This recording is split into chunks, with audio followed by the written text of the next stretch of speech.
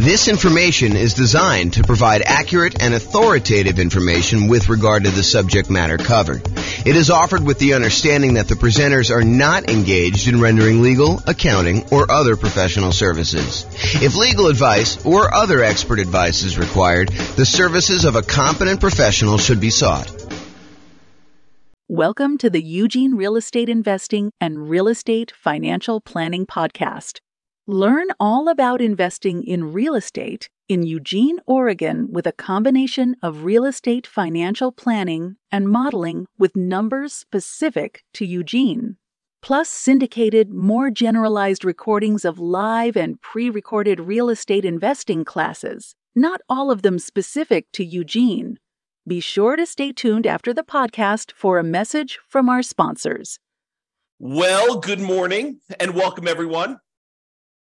We've got a pretty exciting class today. By the way, I'm James Orr.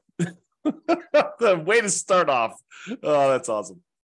We got a really exciting class today. So in a lot of the other comparison classes, we've been doing these like once a week for the live versions.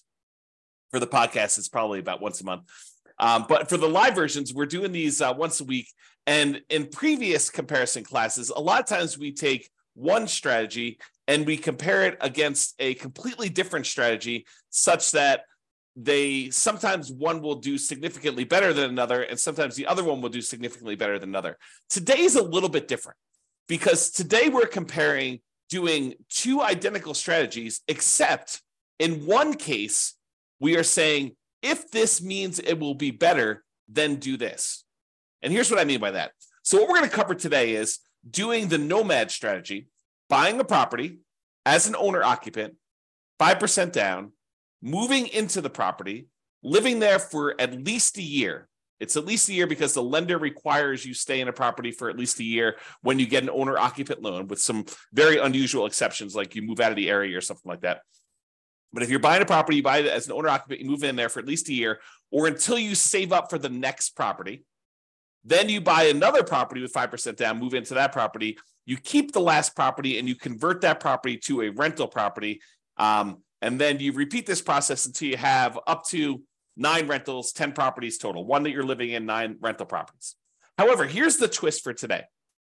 Today, we're saying you're both doing the nomad strategy, kind of like person A and person B. You're both doing the nomad strategy. However, if person B gets to the point where they've got enough money saved up in their bank account that they could take that money and pay off their owner-occupant property, the one that they're living in,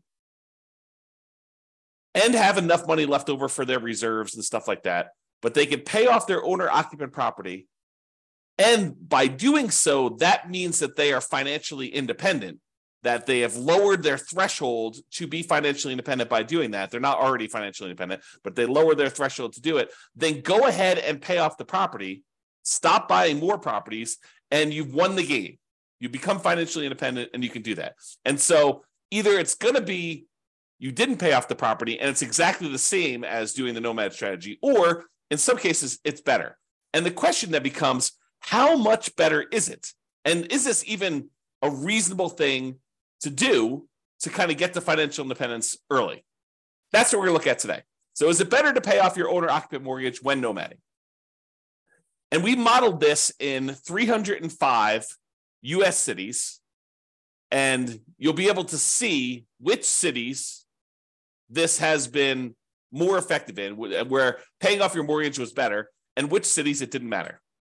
So, as I mentioned, in both scenarios, we're doing the nomad strategy. You're buying an owner-occupant property, 5% down. You're living there for at least a year. You're buying the replacement property and moving in while converting the previous property to a rental. And you're going to repeat this 10 times. That's the model for both scenarios. With the traditional nomad, there's no paying off of the owner-occupant property early. Now, if it gets paid off just organically because you live there for 30 years, that's fine. But we're not saying you're taking extra money you have sitting aside, invested in the stock market, taking that money out of the stock market and paying off the property. The other model is you do the nomad strategy, but if you, at any point, you have both enough money and by paying off the property, you qualify as financially independent, then go ahead and do it and then stop buying additional properties at that point if you pay off the loan and you are fine. Because I had some stuff where I was running this using the real estate financial planner software where you were paying off the mortgage And then the next month you'd be like, hey, well, now that I'm financially independent, why don't I go buy another property? And then you were no longer financially independent because you got a mortgage payment on your owner-occupant property. So we had to turn off buying additional properties when you do that. If you want to see the actual comparison, there's a URL on the screen. I'll put it in the show notes as well. But if you go there, you could actually see the kind of charts I'm about to show you, and you can kind of dig into it, mouse over them, see which cities are which, and do that. Okay, so I'll quickly recap what makes you financially independent.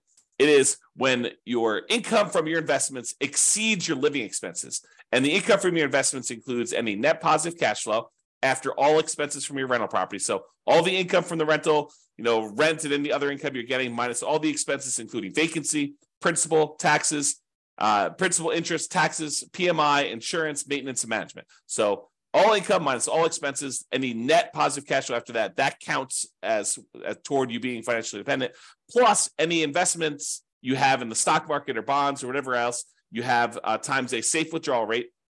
That also counts. Plus, if you have Social Security, which we didn't model in this case, that would count. Annuities would also count if you bought any of those. So you don't have any of that in this modeling, and any pensions you have. So all those count toward being financially independent.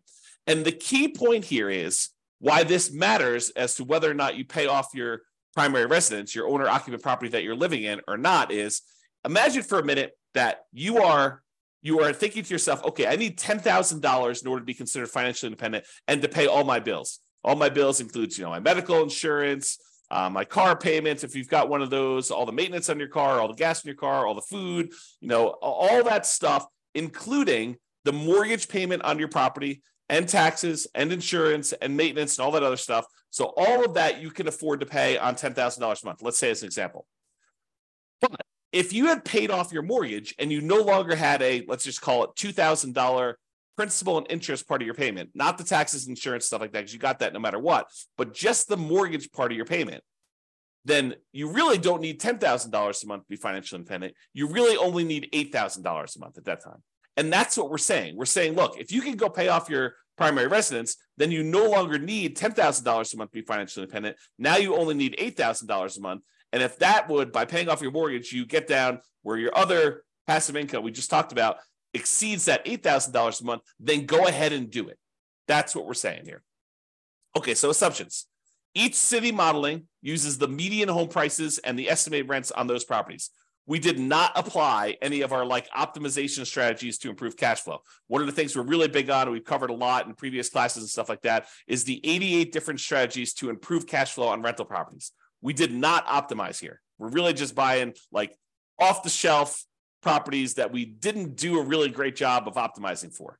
Now, the job income does vary based on what city you are, because if you made the same amount of money you did in Mobile, Alabama as you did in Los Angeles, and the prices of properties are very differently there, then it means that, in Mobile, you'd be crushing it, and in Los Angeles, you would not be.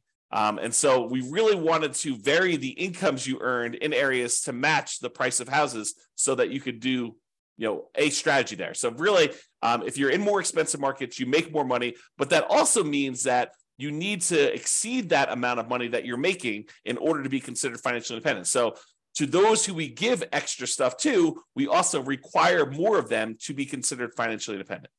Okay.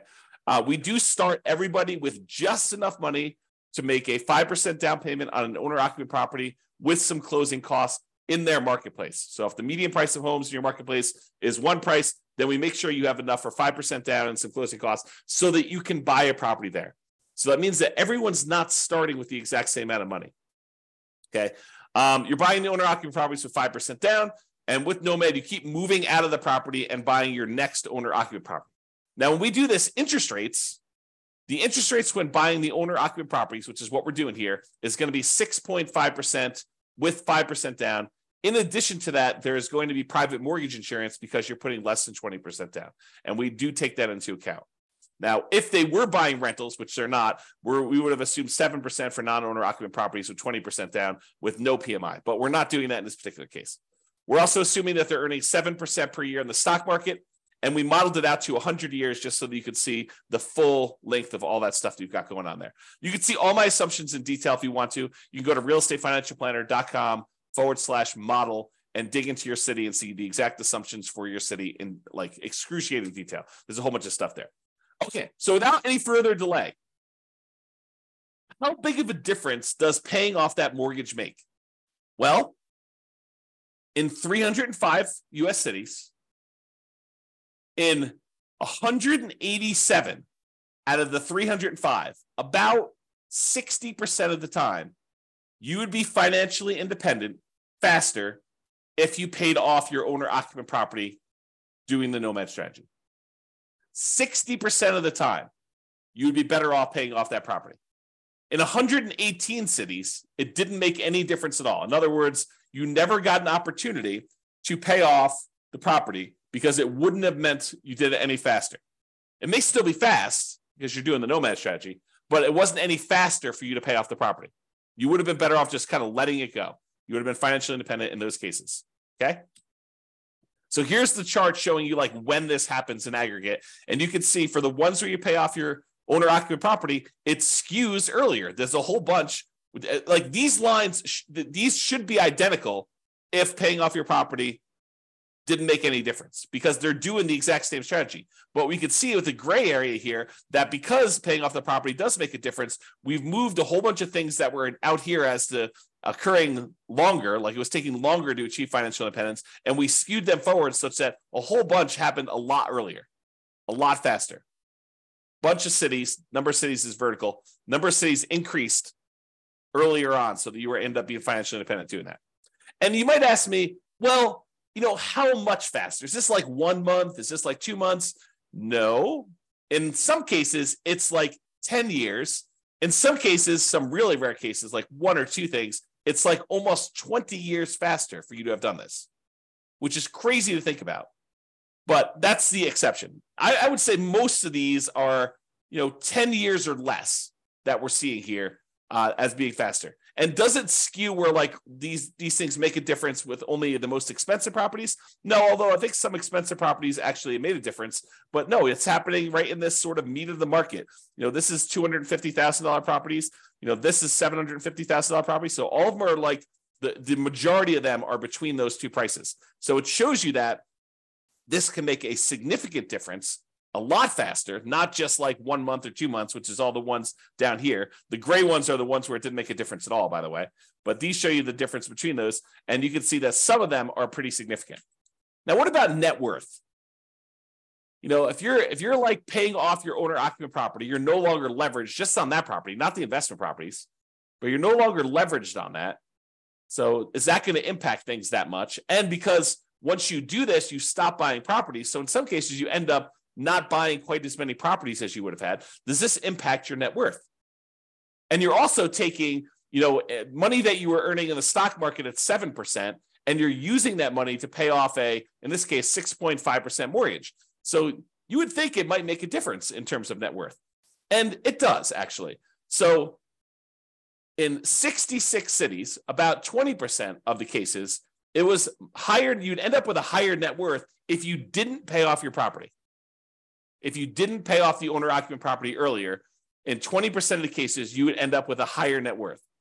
In 7 cities, oddly enough, you end up with higher net worth if you pay off your property, which is unusual. I mean, I think that's kind of a strange situation. And it's a relatively small number, so I'm not overly concerned about it. However, in 232 cities, at the 40-year point, your net worth is the same, regardless of which strategy you did. And it's possible that a lot of these where you paid off your property was after the 40-year point, right? Because we're measuring net worth at year 40. So it's possible the reason why there's no difference is we didn't make a distinction between paying off the property or not paying off the property until after 40 years. Interesting stuff. All right, so here's the difference in net worth. And sometimes they're pretty significant. So you can see that some of these are pretty large difference. We're talking like $1 million or more. Probably, what is that? Maybe half a dozen, maybe a little bit more than that, 10 or so.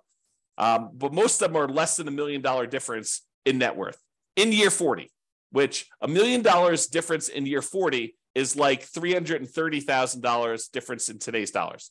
Because remember, inflation is happening, and $1 million today is not like what $1 million was 40 years ago, and $1 million in 40 years from now is not like $1 million today. And so if you think about what $1 million 40 years from now will be, it's like $330,000 today at a 3% inflation rate. That's the conversion. It's about 1/3. All right. All right, so let's kind of summarize this. So I separated this page into the average, which is shown here, and the median, which is the next slide. And so average is you take up all the values for net worth, you add them all up, and you divide by the 305 cities that we're in. It shows you what the average net worth was for doing that at year 40. When we do median, we look at all of them stacked in order from smallest to largest. We look at the middlemost number. So from an average perspective, your average net worth was about $8.15 million if you did the baseline nomad and you didn't pay off your properties early. And if you did pay off your properties early, it's about 8.11. So it's a difference of about $50,000, which is about 0.6% better for you to have done the regular nomad model in terms of net worth. So I would say that's not that significant. It's not that significant of a penalty. But really what's super interesting is let's look at how long it took you to be financially independent.